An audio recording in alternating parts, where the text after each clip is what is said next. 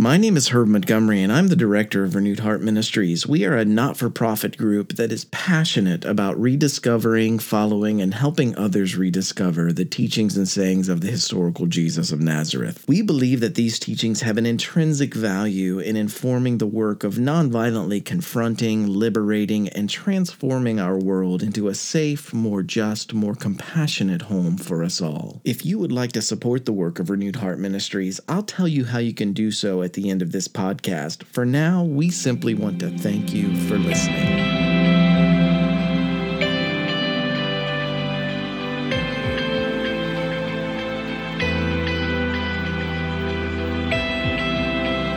This is Herb Montgomery, and I want to welcome you to episode 171 of the Jesus for Everyone podcast. This week's title is The Centurion's Faith in Jesus' Word. Our feature text is Sayings Gospel Q, chapter 7, verses 1, 3, 6 through 9, and 10. And it came to pass, when he ended these sayings, he entered Capernaum.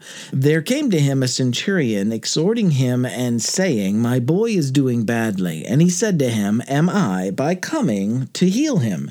And in reply the centurion said, Master, I am not worthy for you to come under my roof, but say a word and let my boy be healed. For I too am a person under authority, with soldiers under me, and I say to one, Go, and he goes, and to another, Come, and he comes, and to my slave, Do this, and he does it. But Jesus, on hearing, was amazed, and said to those who followed, I tell you, not even in Israel have I found such great faith. Our companion texts this week are Matthew 7:28 through 29. When Jesus had finished saying these things, the crowds were amazed at his teachings, because he taught as one who had authority and not as their teachers of the law.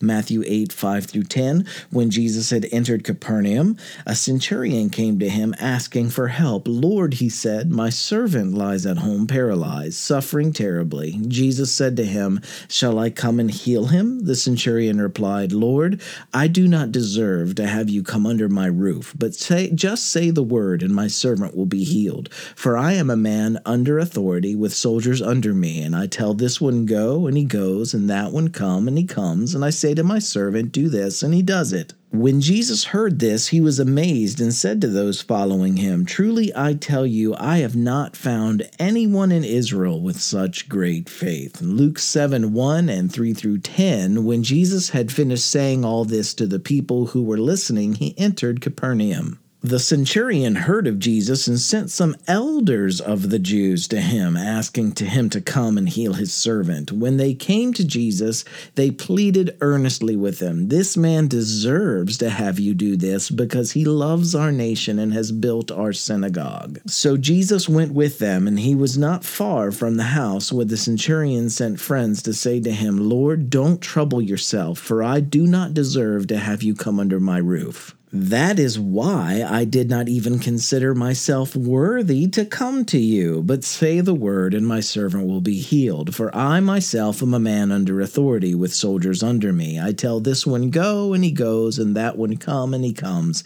I say to my servant, Do this, and he does it. When Jesus heard this, he was amazed at him, and turned to the crowd following them. He said, I tell you, I have not found such great faith, even in Israel. Then the men who had been sent returned to the house and found the servant well.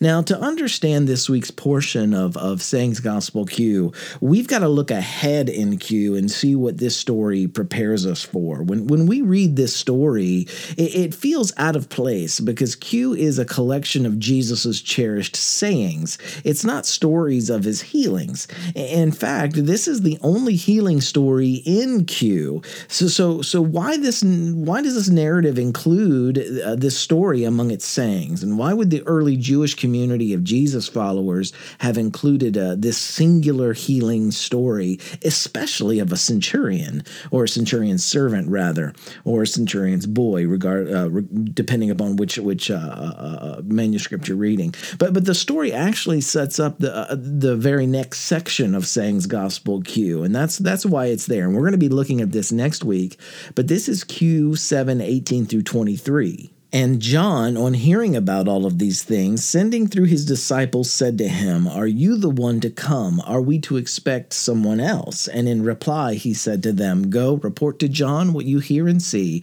The blind regain their sight, the lame walk around, their skin diseased are cleansed, and the deaf hear, and the dead are raised, and the poor are given good news. And blessed is whoever is not offended by me."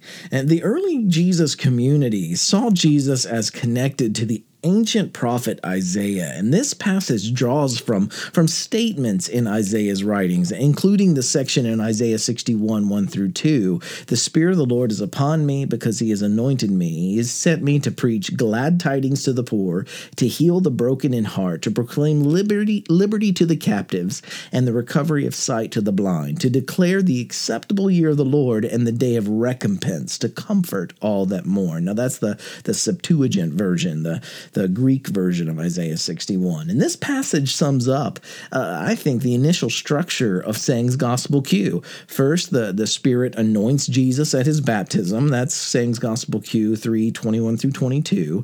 Then Jesus proclaims good news and blessings on the poor and the broken and the captive. That's Q 6:20 through 49. And overall, about the first third of Sang's Gospel Q supports the early community's claim that Jesus fulfilled the hopes of Isaiah. In this week's saying, Jesus appears in Isaiah-like fashion as a liberating healer, a faith healer, if you will, and also as one who included those who had followed John before Jesus emerged. At this early stage of the Jesus community, Jesus' followers and John's followers would have comprised partially overlapping constituencies.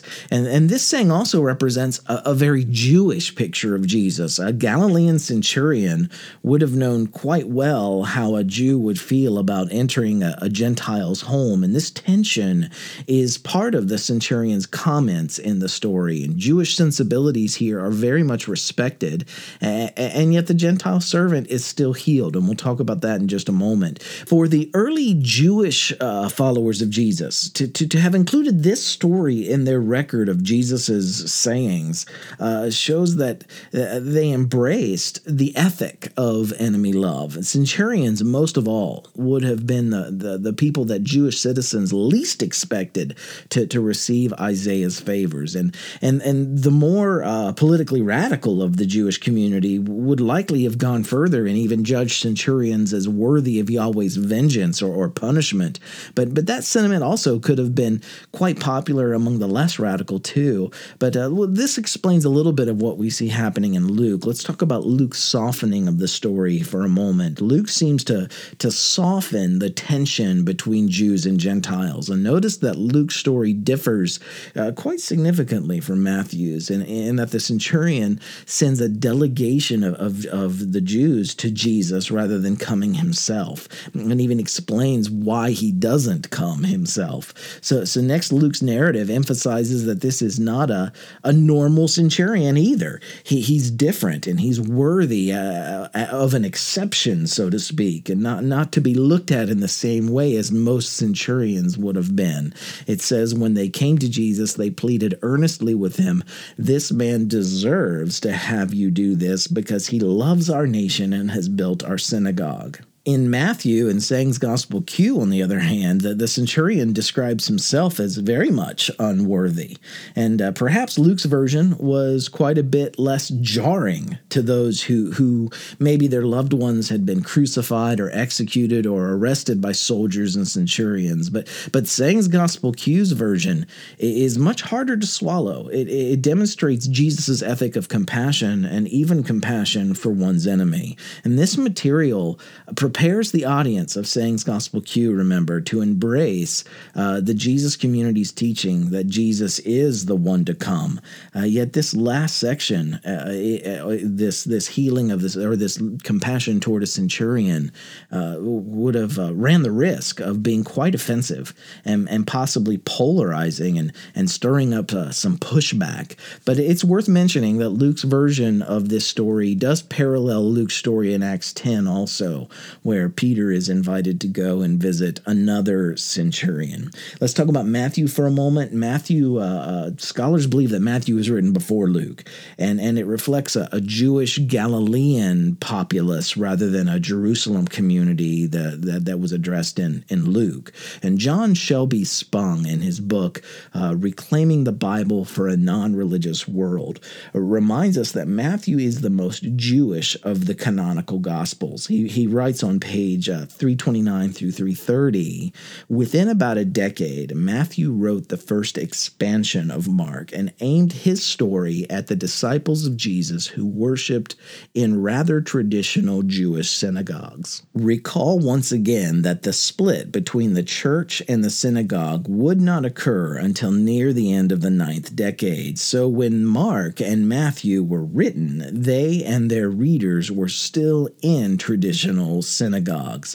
The interchange between John's disciples and Jesus, which we'll again cover in detail next week, it calls listeners to embrace Jesus' ministry as the one expected in the scroll of Isaiah, and Matthew's call expands Q. And remember, this section isn't found in Mark, but if Matthew is going to use the Q story about John's disciples, then he also has to build up to it just like the Q community did. And unlike the Q community, Matthew, however, he chooses not just to use the centurion story, but also to substantiate the claim with more healing stories. Matthew adds the story of Jesus healing a leper between the Sermon on the Mount and this centurion's boy to reinforce Jesus as a healing liberator. And we're gonna talk, as we get into this next week, we're going to talk about the difference between the types of liberation that were expected in that day and how the Q community saw Jesus as a healing liberator.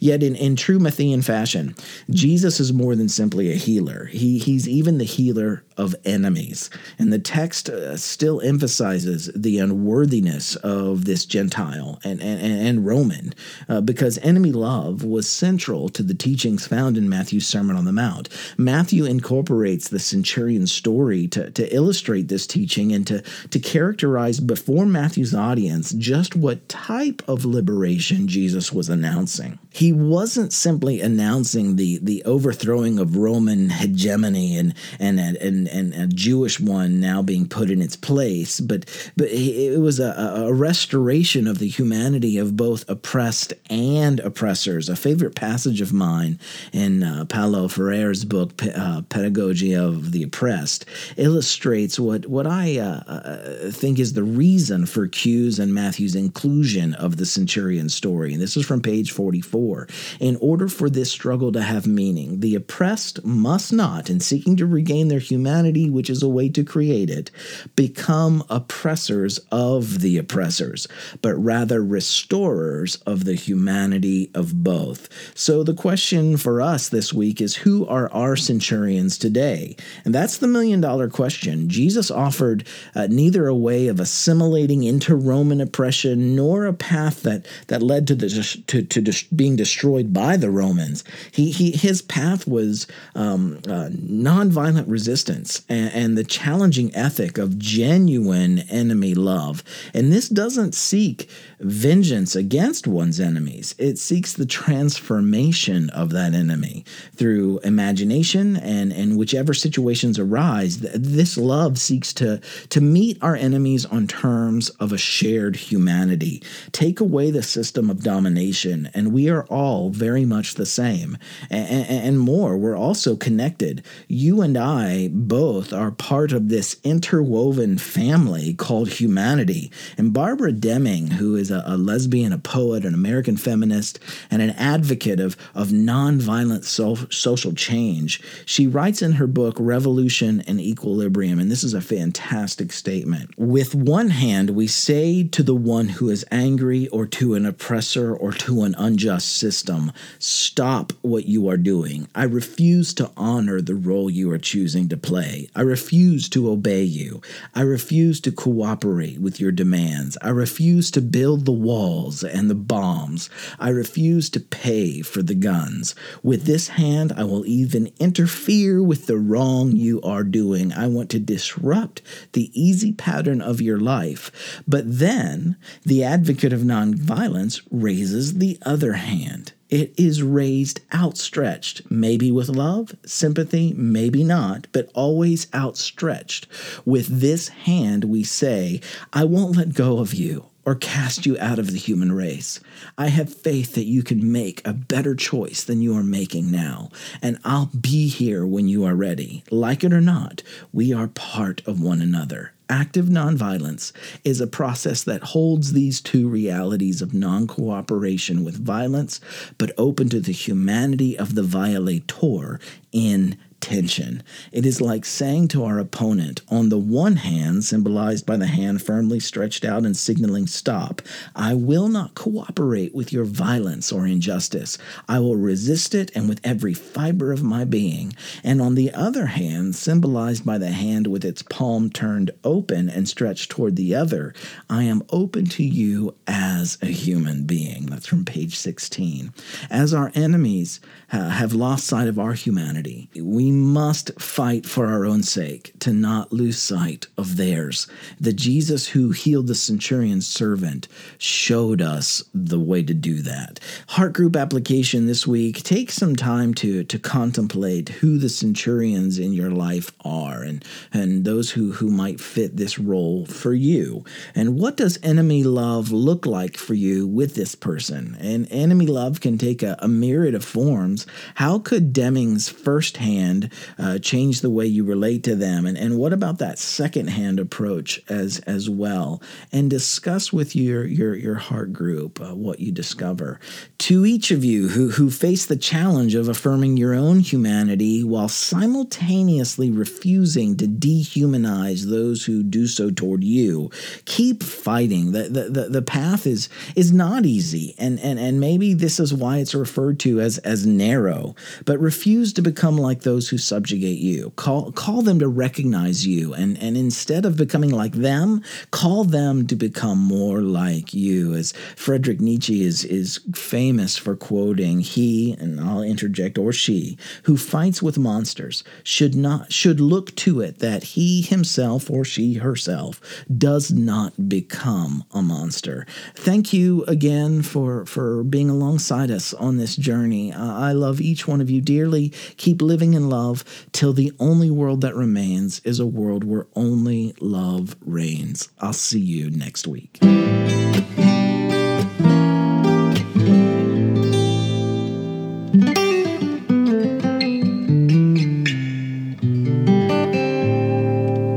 Thank you once again for listening. Everything we do here at Renewed Heart Ministries, even our many educational events that we do in various venues, is for free. If you'd like to support our work, you can make a one-time gift or become one of our monthly contributors by going to renewedheartministries.com and clicking on the Donate tab on the top right. Or you can mail your contribution to Renewed Heart Ministries, P.O. Box 1211, Lewisburg, West Virginia, 24901. And make sure you also sign up for our free resources, and remember, every little bit helps. And as always, anything that we receive over and above our annual budget, we happily give away to other not-for-profits who are making both systemic and personal differences and significant differences in the lives of those who are not presently benefited by the status quo. And to those of you who are already supporting the work of Renewed Heart Ministries, thank you so much. Your generous support makes it possible for us to exist and to continue being a presence for positive change in our world. So with all of our hearts,